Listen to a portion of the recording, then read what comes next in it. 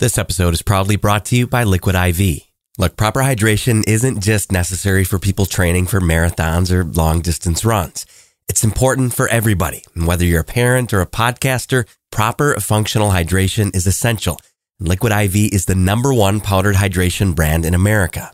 I love how convenient they are. You put the little stick in your water and you're instantly hydrating twice as fast as water alone. It's that simple. Real people, real flavor, real hydrating. Grab your Liquid IV in bulk nationwide at Costco, or you can get 20% off when you go to liquidiv.com and use code INVISIBLE at checkout. That's 20% off anything when you shop Better Hydration today using promo code INVISIBLE at liquidiv.com. Reach Freaks. Invisible Choir explores detailed depictions of violence and murder and is not appropriate for all audiences.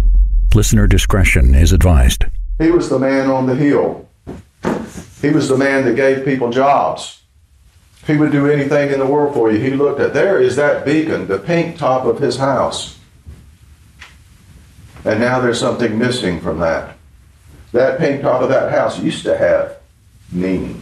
It was a beacon.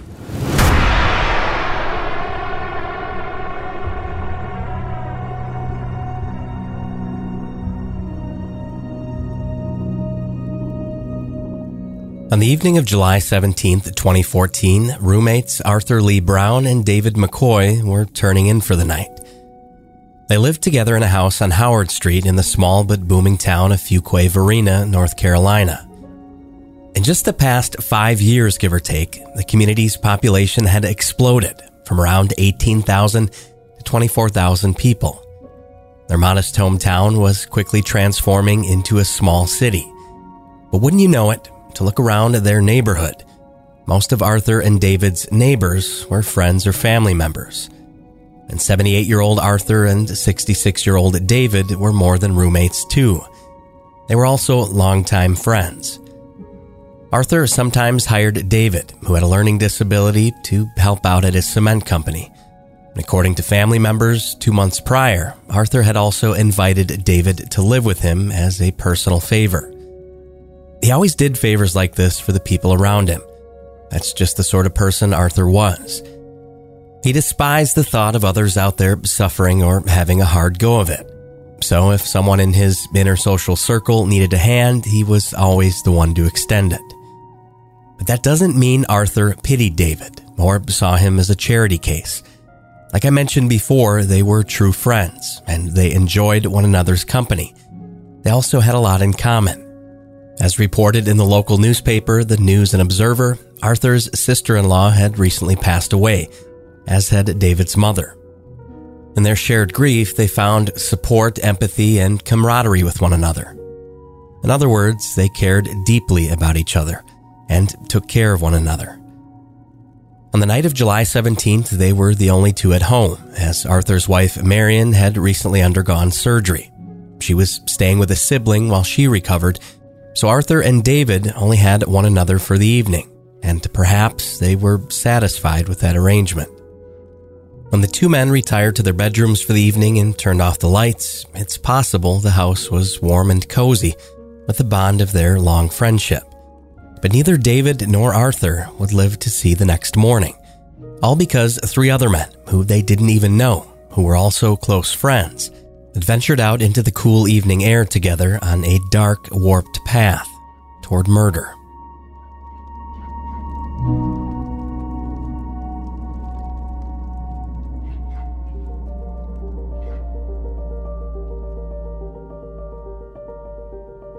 Back in 2007, Donovan Richardson was a freshman at Holly Springs High School in North Carolina. That year, he met a new classmate, Kevin Britt. Kevin was fairly new in town. He'd just moved to Holly Springs from New Jersey the year before. He was likely still getting settled into his new hometown and figuring out his place in the new school district.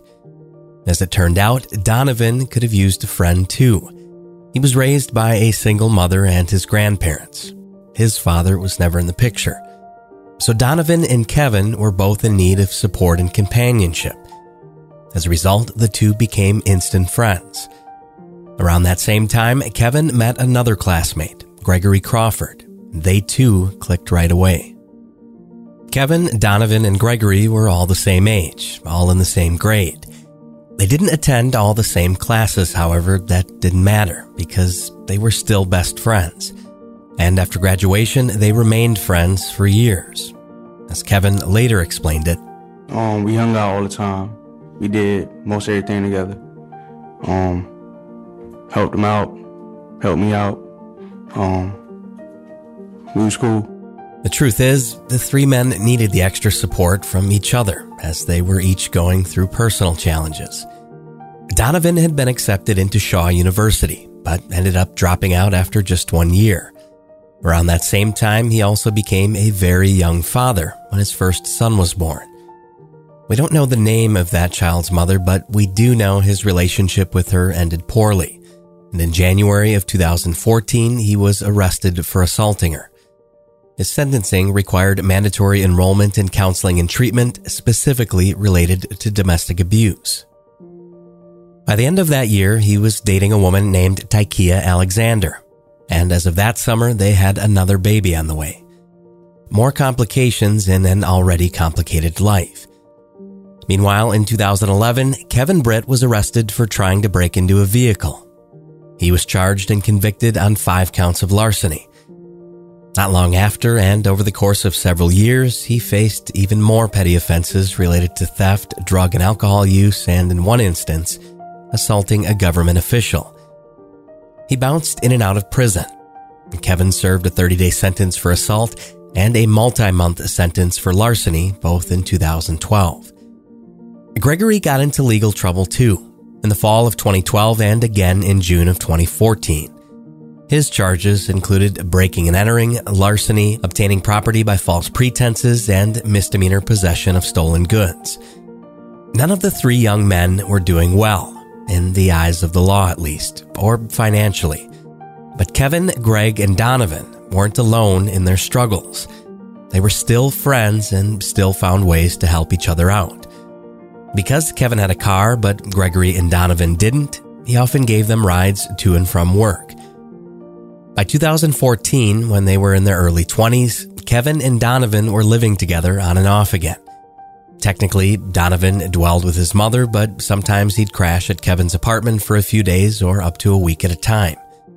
When Donovan and his girlfriend Tykia showed up at Kevin's front door, he'd roll out the red carpet for their welcome. He would regularly sleep on the couch so his friend could take the bed. Kevin, Donovan, and Gregory still did nearly everything together. Socialize, commute, sometimes even spend the night with each other. Everything, including criminal activity.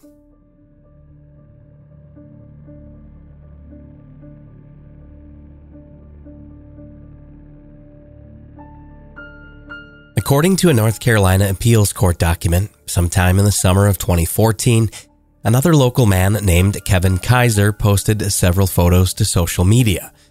He had just come into a large sum of money, and he was splurging on guns and cars. He shared pictures of his flashy purchases online, presumably somewhere where Donovan Richardson, Kevin Britt, and Gregory Crawford could see the pictures and connect them back to Kaiser. According to Kevin Britt, Gregory was the one who then came up with the idea the 3 could rob Kaiser to make a quick buck. They put their plan into motion on the very early morning of July 3rd, 2014. Kevin was the getaway driver.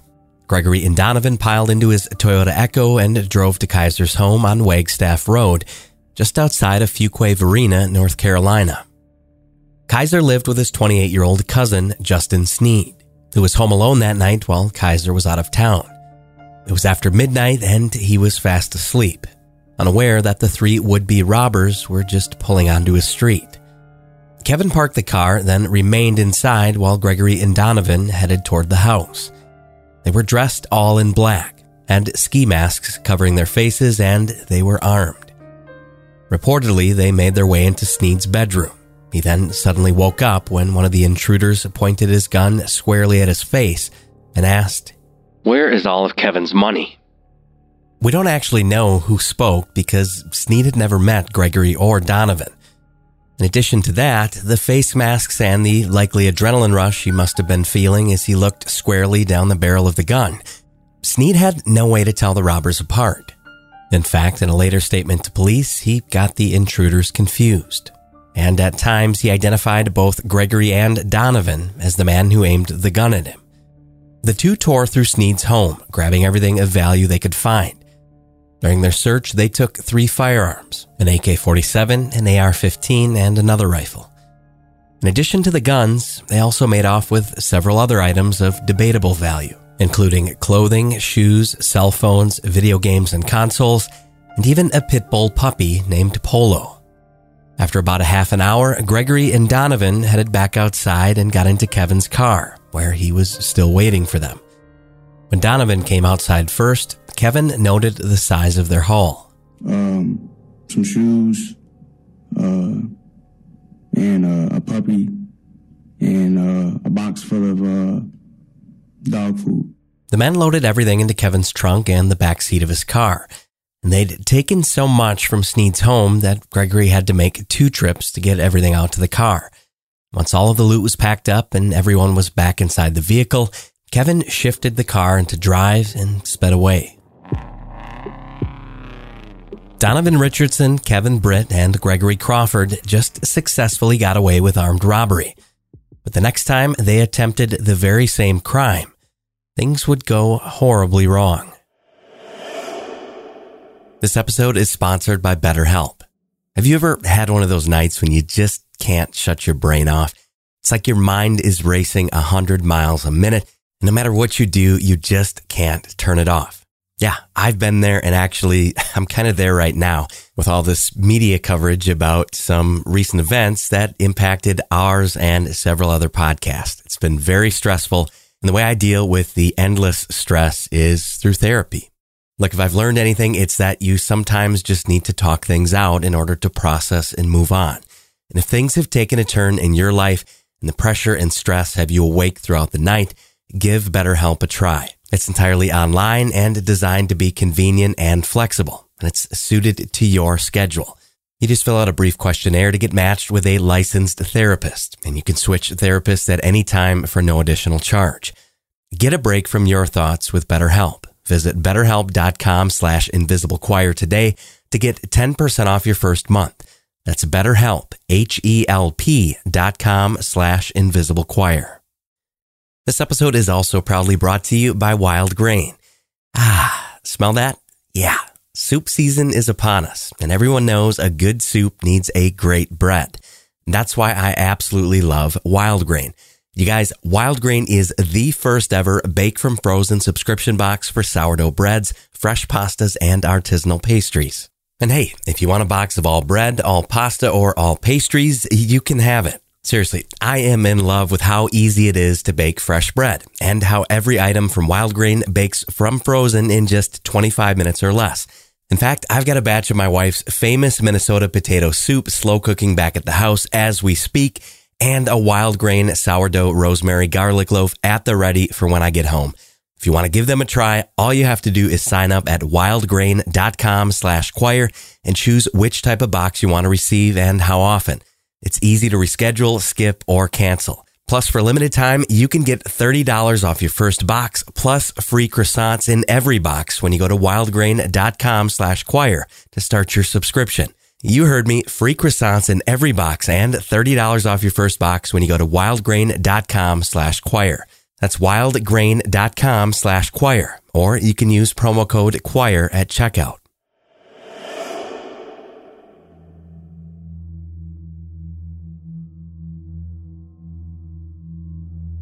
Within a day or so of robbing Kevin Kaiser and Justin Sneed, Kevin Britt, Greg Crawford, and Donovan Richardson were eager to unload their stolen goods, which included the pilfered guns, clothes, shoes, video games, and the pit bull puppy named Polo. As far as the firearms went, Gregory already knew a potential buyer, a 19-year-old man named Gary McCoy. Donovan, Kevin, and Gregory all met Gary on a dirt road outside of town, ostensibly to buy weed from him, but also to gauge his interest in the firearms. They gathered in a graveyard outside of a trailer park so they could have privacy for their illicit conversation. We just went over there. Greg wanted to buy some weed from Gary, and we went over there because we was going to come back to Fuquay and just chill. And that was it. And we went there, we got to eat, and we were just conversating. And at that time, did the name A.L. Brown ever come up? Yes, sir. And can you tell us how that came up?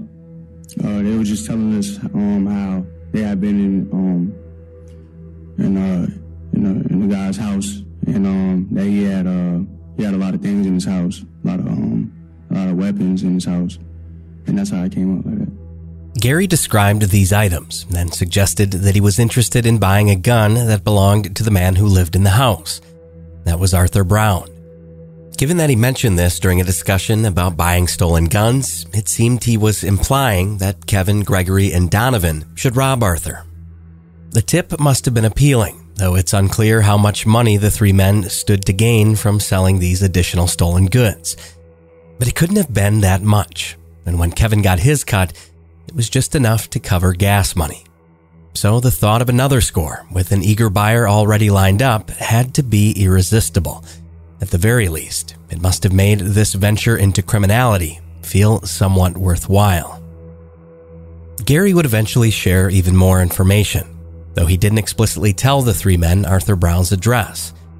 He did, however, explain the location of the home in general terms, and after a few additional chats with Gary, Gregory, Donovan, and Kevin knew that Arthur lived in a pink house on a dead-end street in Fuquay, Varina. They also knew there was a white truck parked out front of his house with the words A.L. Brown printed on the side of it. Kevin later elaborated. I knew it wasn't too far away from the recreational center also. And I know it was on a dead-end road. And the house was on, when you turn around, the house would be on your left-hand side. The description was of the house where Arthur Brown lived with his close personal friend and roommate, David McCoy. Yes, David McCoy has the same last name as Gary McCoy, the man who expressed interest in buying one of Arthur's guns. Now, we've done quite a bit of research and can't find any evidence that the two are actually related, and it appears their shared surnames are merely a coincidence. Instead, Gary McCoy knew Arthur Brown through his aunt, who was renting a trailer from him. This seems pretty characteristic of Arthur, as he was known in the community as a generous, giving man who loved to take care of other people. If you needed money, he would set you up with a job. Need a place to stay, he would find you a home. He also threw huge parties every year where he'd invite all sorts of people from around town. And during that summer's get-together, Arthur had over 100 guests at his house, including friends, neighbors, and family members alike. Perhaps Gary attended this gathering with his aunt. If so, he would have seen Arthur's guns proudly on display in their case. Plenty of other guests likely spotted the firearms while there at the party as well. Regardless, whenever and however Gary saw the guns, and whenever he decided he wanted them for himself, it's clear that, in this case, Arthur's generosity had backfired. His kindness to Gary's aunt put him within Gary's orbit. And now Kevin Britt, Donovan Richardson, and Gregory Crawford saw him as a potential target. At some point after their meeting with Gary, Kevin drove Gregory and Donovan through Fuquay, Varina until they spotted a house that matched the one described as Gary's. Kevin parked a little ways down the block, close enough that he could see Arthur's place, but not right in front of it. Gregory and Donovan then got out and walked toward Arthur's home, but they returned after about 15 minutes empty-handed. Because Kevin remained in the car, he couldn't know exactly what Gregory and Donovan were up to. But sometime later, on the morning of Wednesday, July 16th, Arthur Brown woke up and noticed something odd. According to a statement later given to a local ABC News reporter, the security cameras in his home had been mysteriously disconnected. Arthur told Carl Diggs, his nephew who lived nearby, and before long, they had the cameras back up and running. We don't know for sure if the security camera disconnection had anything to do with Kevin, Donovan, and Gregory's visit. Perhaps they just experienced a coincidental glitch at some point after they cased Arthur's home. But we do know that just one more day passed before the three would return, and it was close to midnight the night of July 17th, or maybe just after 12 on the 18th when Kevin pulled up to Arthur's house. Once again, he remained in the car while Gregory and Donovan went inside. Then Kevin waited and waited and waited. He eventually started to get nervous and tried calling both of the men, but neither picked up. Finally, after Gregory and Donovan had been inside for about 45 minutes, they came back outside. Both of the men were carrying guns, including one they'd just seized from Arthur Brown. They didn't look injured, but they also weren't in the high spirits you might expect from a pair of robbers who'd just successfully pulled off their second break-in. In fact, when Kevin looked at his good friend Donovan Richardson, he was stricken by how unsettled Donovan suddenly seemed. He was sad, nervous. As Kevin put distance between his car and Arthur's house, Gregory asked him a series of odd questions. Yeah, said that he asked me if I heard any gunshots outside the house, and he asked me if I heard any dogs barking, and then that's when he told me that he had shot somebody in the house. Donovan was quiet and wasn't saying anything, so when Gregory suggested that they all head back to his house, Kevin followed his lead. There they stashed the freshly stolen guns before Kevin and Donovan went back to Kevin's place to try to get some sleep. At some point during the night, Donovan made another comment that helped Kevin make more sense of his recent moodiness. He said that he too had shot someone. Did he say anything about what that person did before he shot him? He said he thought the guy was going to shoot him first. Okay. If Donovan was truly bothered by the possibility that he may have just killed someone, he didn't let that stop him from offloading the stolen goods. Within just a few hours of the robbery, he borrowed Kevin's phone so he could use Facebook Messenger to reach out to prospective buyers. These messages were boastful, proud even, hardly the language you'd expect from someone suffering a dark night of the soul. One such message read, "I got a 22 and a 9. LOL, I'm strapped like Rambo." And another message, "Know anybody who need a strap? I got some firepower on the market." Maybe it was just bravado, but Donovan didn't seem bothered by the night's violence. He was alone in that regard. Back in Fuquay Varina, an uneasiness settled over Howard Road.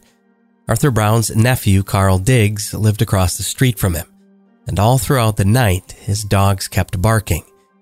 That was mildly concerning, and the next morning, Carl and some other neighbors only grew even more concerned. Arthur and David McCoy were usually outgoing and sociable. They'd never start their Saturday without first reaching out to their loved ones by calling people and chatting informally. But nobody heard from either man all morning long, and soon family members began checking in. The phone in Arthur's home rang, and yet no one picked up. It was acutely out of character for either man to be non-responsive. None of it made any sense. Finally, Carl and another neighbor, Ruby Bullock, decided to check on the two men. Like Carl, Ruby was family, Arthur's sister-in-law. Once Arthur's wife, Marion, complained to her that she too hadn't heard from him, Ruby knew something wasn't right. As soon as Carl and Ruby arrived at Arthur's home, they found a sliding glass door had been left unlocked, and a window was broken. Ruby went inside and headed straight for her brother-in-law's bedroom. She found Arthur inside and yelled, "Carl? Carl!" Carl heard her shouting and ran through the house, straight into Arthur's bedroom. There he found Arthur lying face down halfway in bed, as though he had been kneeling. He'd clearly been shot in the back. The scene was disturbing and unsettling, but Ruby and Carl still hadn't found Arthur's roommate, David McCoy. So Carl went searching while Ruby dialed 911. "It looks like he's bleeding. It looks like he's dead. He ain't moving." As Ruby gave the emergency operator the pertinent information, Carl reached David's bedroom. There he saw David in his daybed, but unlike Arthur, he never even had the chance to get up. In fact, he may not have even woken up. His head was still on the pillow, and his sheets and blankets tucked up underneath his chin. It would have been a peaceful scene were it not for the bullet hole in his head. When crime scene investigators arrived, they confirmed what Ruby and Carl already knew. Both men were dead, and the culprits had ransacked almost every room in the house.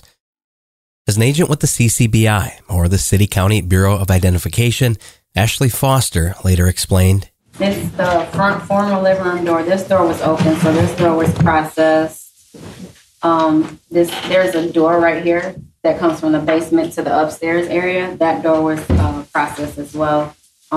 There was damage to this door as well, as if someone had forced entry into the up to the door." And then where did you proceed after that? There's these two bedrooms. There were dresser drawers open within the room, so those were processed. There was a few cabinets open in the kitchen, and those were processed as well. And then photographs were taken throughout the whole house. Sure. So there was also in this master bedroom, there were also drawers open in that room, and in this rear sitting room, there were also drawers open. Okay. And those were all processed for latent evidence. The evidence suggested that David and Arthur were murdered in a robbery gone wrong. Arthur had been shot twice in the chest and possibly once in the hand. The investigators couldn't conclusively say for sure. Given the way he was lying on the bed, they speculated that he may have heard Gregory and Donovan breaking in. He might have even grabbed for his pistol as he climbed from the bed, only for one of the intruders to shoot him first. That first shot would have likely killed him on its own, as it penetrated his pulmonary artery and his aorta. According to North Carolina's chief medical examiner, Dr. Deborah Radish, he was breathing air and blood into his lungs from the injury. The second bullet screamed through his heart, an artery, a lung, and his spleen, finishing him off. Injuries on his fingers were consistent with that third bullet grazing them, but Radish could not definitively say that was the cause of the damage. There were also 3 shell casings discovered in his room. His wallet was also missing, as were his guns. As for David McCoy, he was shot once in the face, the fatal injury killing him while he slept. He certainly wasn't a threat to either of the intruders. Still, the violence felt senseless. While the evidence supports the notion that one of the intruders may have first fired upon Arthur when he reached for his gun, they had absolutely no reason to kill David while he slept. The man didn't pose a risk to anyone. Then there's the robbery itself. Besides the guns, Gregory, Donovan, and Kevin took just $150 cash, a paltry sum to kill 2 men over. The victims' friends and relatives were stricken by the horrific and meaningless violence. Liz Allen, a member of David McCoy's family, told a local news crew, quote, "My heart hurts because somebody had to come and do this to 2 gentlemen that don't mess with nobody ever. It's just sad." During Arthur Brown's funeral a week later, more locals spoke out about Arthur's kind, giving spirit. The funeral home director running the service spoke about how he was only able to open his business because of a generous financial gift from Arthur, one he didn't even need to ask for. And a local minister talked about how his family stayed with Arthur and his wife rent-free for a year while they searched for a home. Other attendees were angry. The News and Observer reported that David McCoy's nephew, James McCoy, vented during Arthur's service. "I hope they catch the dogs who did this. I pray they don't get no sleep. I pray when they look in the rearview mirror, they see Arthur and David behind them. I pray when they cross the street, someone walks up to them and says, 'I know what you did last summer.'" And during his eulogy, Arthur's son, Kenneth Brown, issued a call to action. "I implore you, please, everybody out there, to the news media, if you know anything, please do not keep it to yourself. Please share it with law enforcement, because I don't want anyone to feel the pain and the spirit of loneliness that I feel right now." While the grieving families continued begging for answers, the murders became a big news story. But for Donovan, Kevin, and Gregory, life continued on as if normal. The day after the homicides, they attended a cookout with Donovan's girlfriend, Tykia Alexander. They then visited a racetrack together. There, they sold the stolen guns. Again, we don't know how much money they actually made from the deal, but Kevin's share of the proceeds was only about $100. That's counting the sale of the firearms and the $150 cash the men stole from Arthur Brown's home. Now, no amount of money is worth a human life, but this is an astonishingly low amount for two possible murders. And we say possible here because apparently neither of the men were sure if they had even killed anyone. While Donovan knew he shot someone during the robbery, he still didn't know if his victim survived until he saw the news reports. Days passed before Donovan, Kevin, and Gregory were watching TV together, along with Tykia and Kevin's roommate, Jamila Gilliam. That's when they all saw the story on the double homicide. Donovan was reportedly stunned to learn of David McCoy's death. He told Kevin, quote, "I didn't know two people were in that house. I saw two people dead on the news." It seemed this proved to be a turning point for the lifelong friends. Kevin, Donovan, and Gregory had stood together through all sorts of challenges. But after Donovan and Kevin learned their companion had committed cold-blooded murder, shooting an unarmed man in his sleep, and another just moments after he awoke and desperately tried to defend himself, a rift developed. And did you see Greg much after that? I only seen him one time. But did you continue to hang out with Donovan? Yeah, me and Donovan, we still hung out often, but we was doing our own thing. Okay. While the friendship fractured, the police dug into their investigation. First, they checked the tapes from Arthur's home security cameras. Unfortunately, they didn't contain any usable footage, as it seems they weren't even running properly the night of the break-in. But they did manage to pull fingerprints from the crime scene. And before long, they identified their three top suspects: Gregory Crawford, Kevin Britt, and Donovan Richardson. From there, they moved rapidly, and just over 2 weeks after the murders of Arthur Brown and David McCoy, early on the morning of Saturday, August 2nd, they descended upon Gregory's street. The sun hadn't even risen yet on the day when they took him into custody. Later on that same morning, they apprehended Kevin as well. The next day, Donovan turned himself in. This episode is proudly brought to you by Fabric by Gerber Life. You know, as a parent, you've had to learn so many new skills to provide for your family. Trust me, I'm someone who read just about every book I could get my hands on about becoming a new parent. And it seems like they cover just about everything, from feeding to sleep schedules. But the one thing I almost never saw included in these books was how to protect your family's financial future. Fabric by Gerber Life provides an easy one-stop shop for your family's financial needs, offering high-quality term life insurance policies plus other financial solutions in one easy online hub. Fabric was designed by parents for parents to help you get a high-quality, surprisingly affordable term life insurance policy in less than 10 minutes. Fabric also has policies that fit your family and your budget, with high-quality policies like $1 million in coverage for less than $1 a day. You could go from start to covered in less than 10 minutes with no health exam required.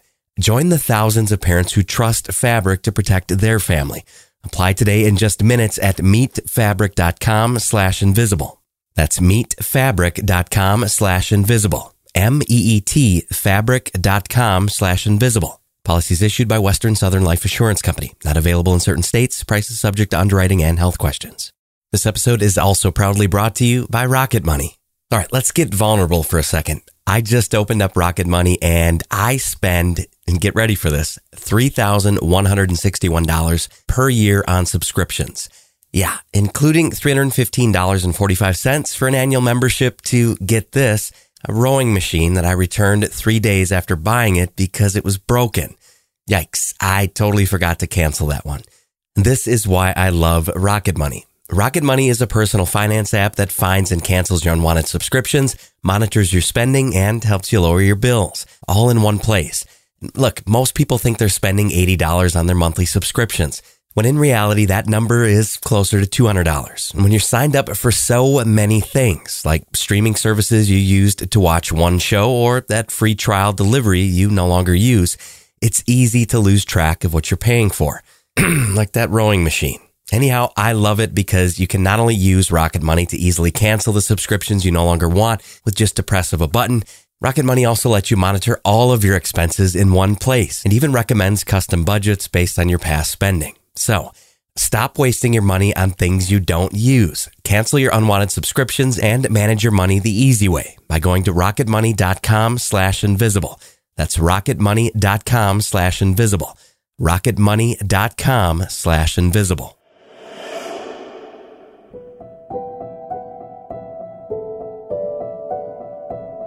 Now that all three culprits were finally in custody, the police reviewed their cell phone records and a laptop hard drive.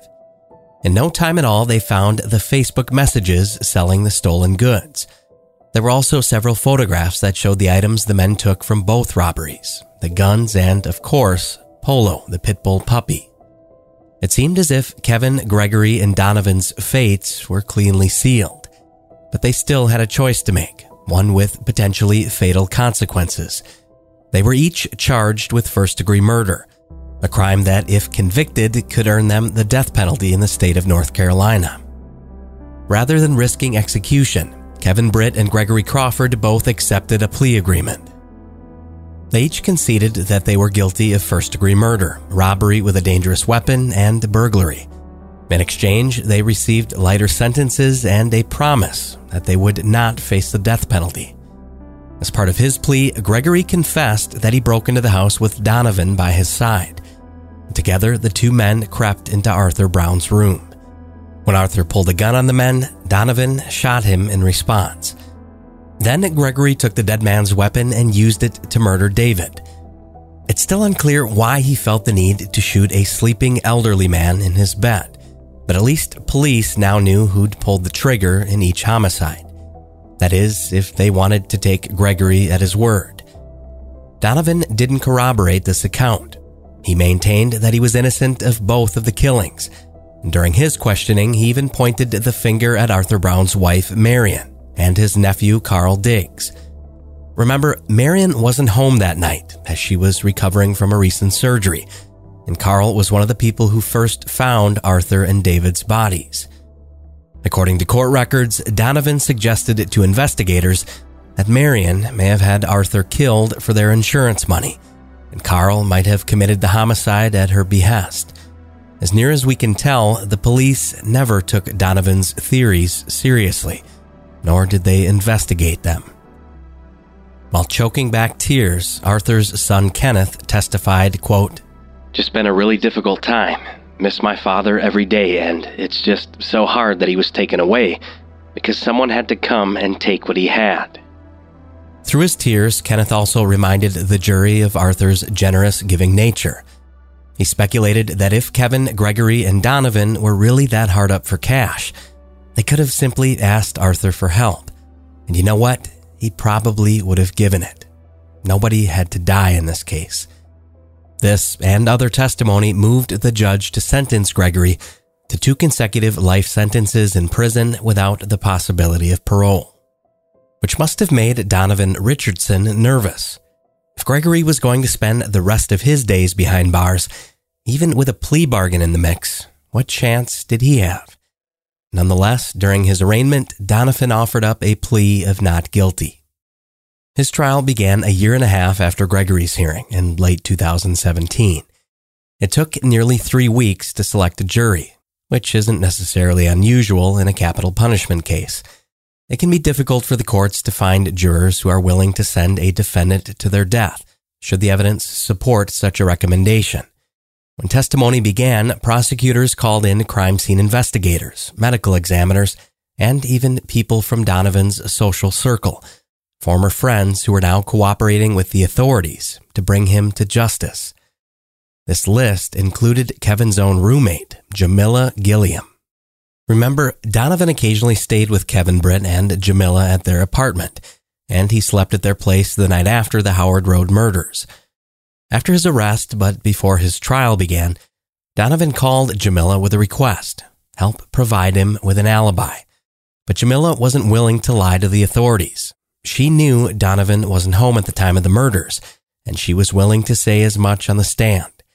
So 2 days before she was supposed to testify, she got another call. This was from one of Donovan's friends, a man named Damian Jacobs.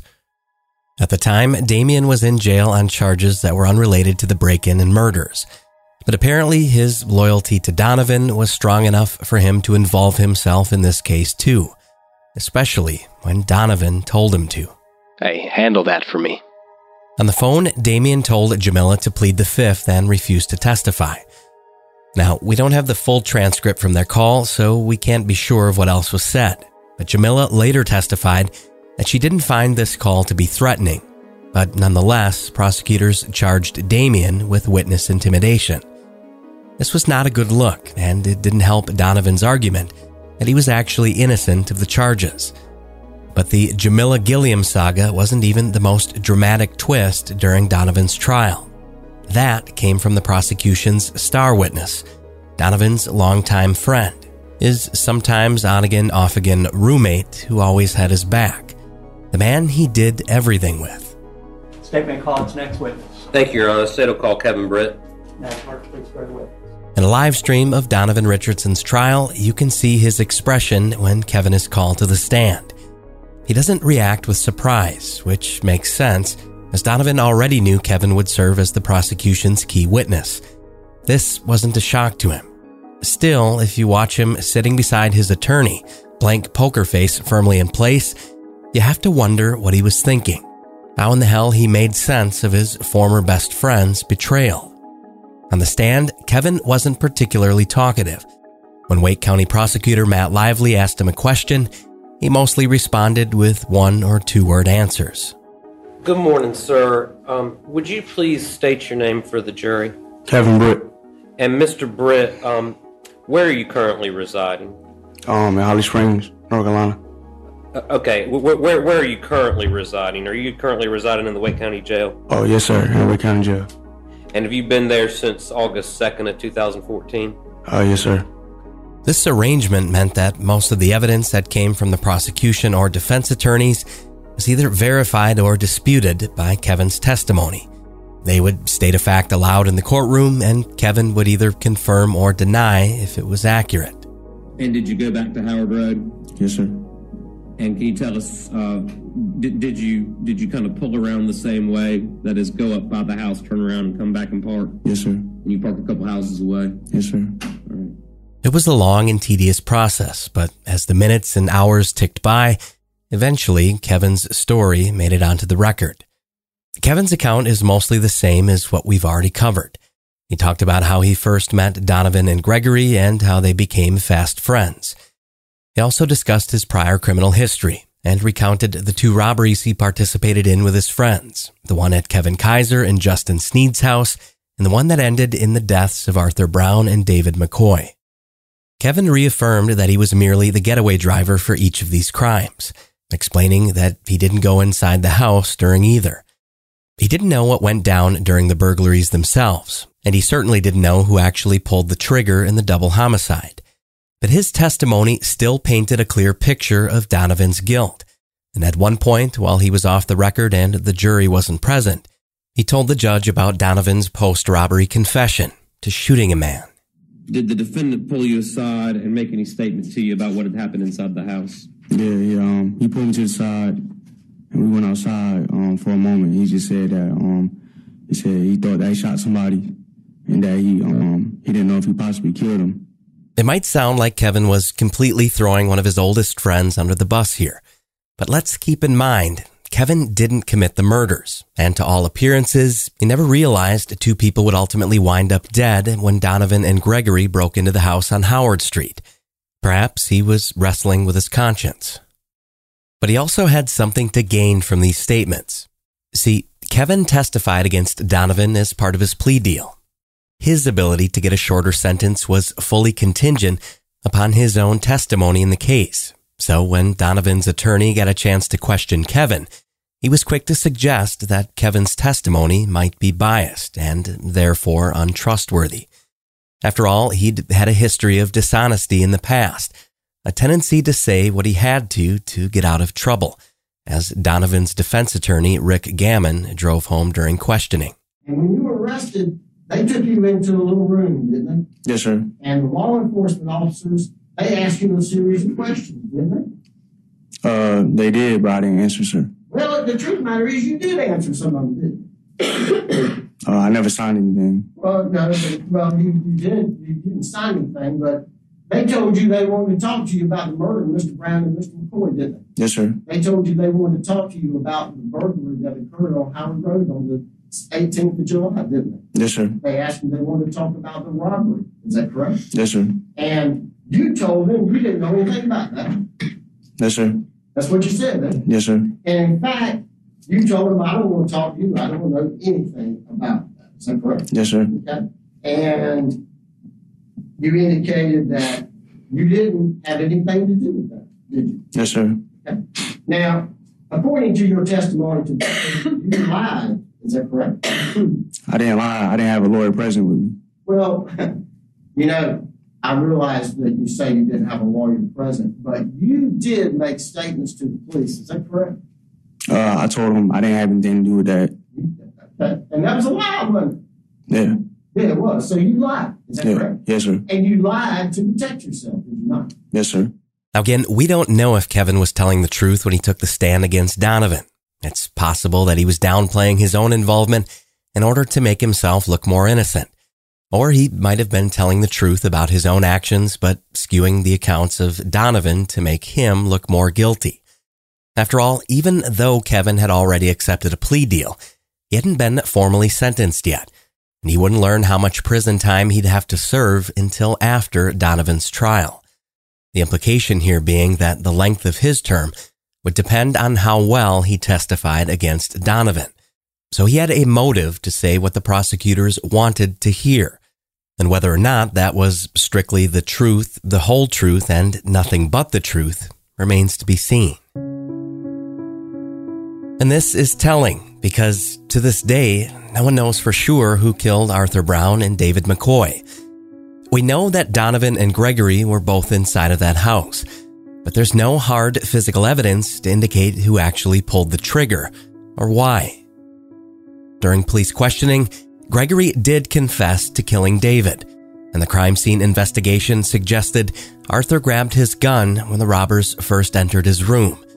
So Donovan could have been telling the truth when he said he only fired upon Arthur to, quote, defend himself, a detail that was consistent with Gregory's confession.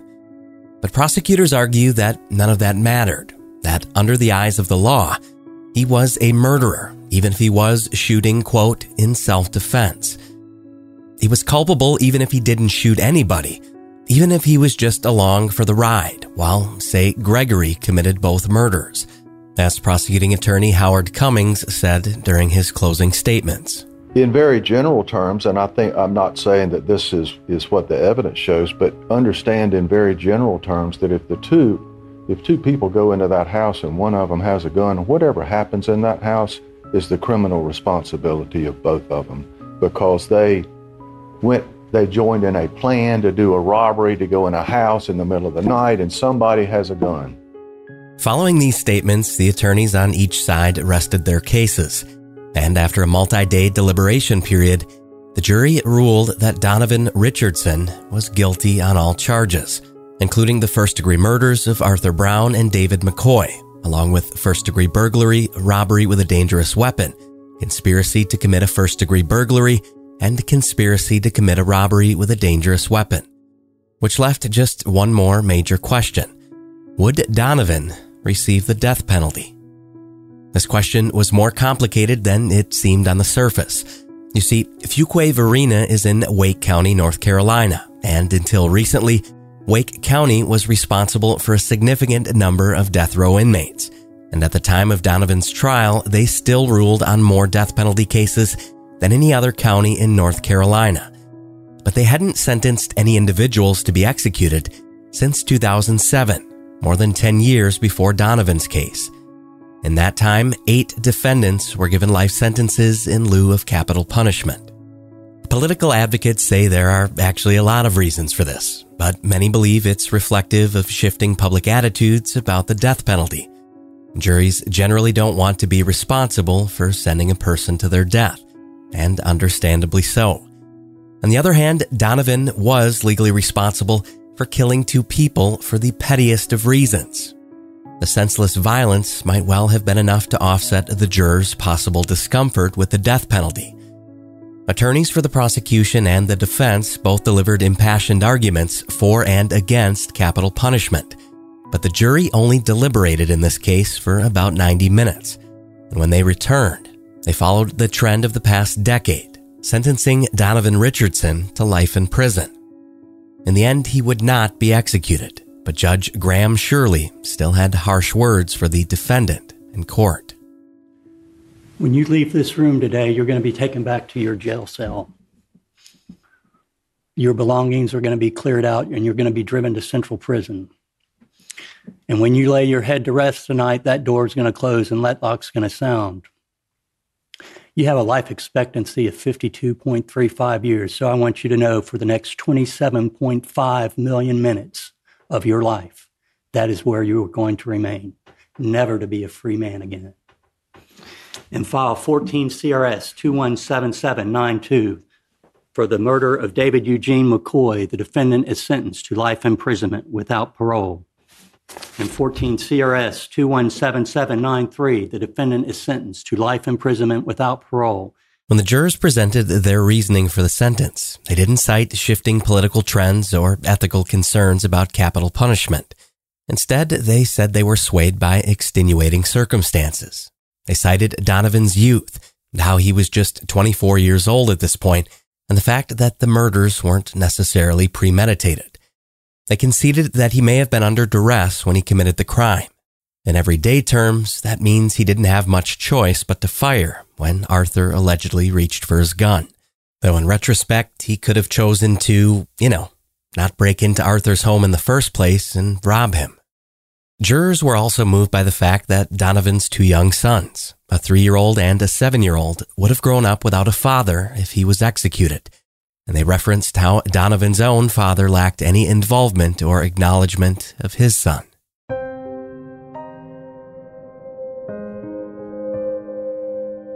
Sadly, from the sound of it, Donovan Richardson didn't have much of a support network other than his friends.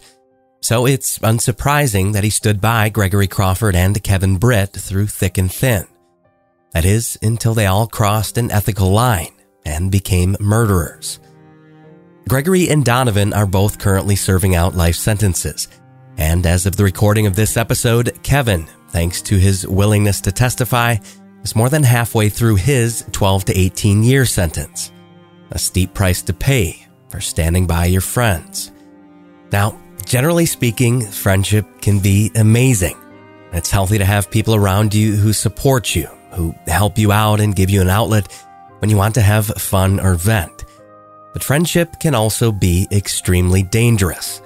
When the wrong person might inevitably send you down that bad road that ultimately winds up ruining your life. And even good friends can put you at risk. David McCoy was only killed because he was living with Arthur Brown. He was in the wrong place at the wrong time. In turn, Arthur only died because he did a favor for an acquaintance who knew Gary McCoy, who in turn knew Gregory Crawford. All of this drives home the uncomfortable truth. Even when they're well-meaning, the people you associate with can change your life, for better or for worse, or bring it to an abrupt, premature, and tragic end.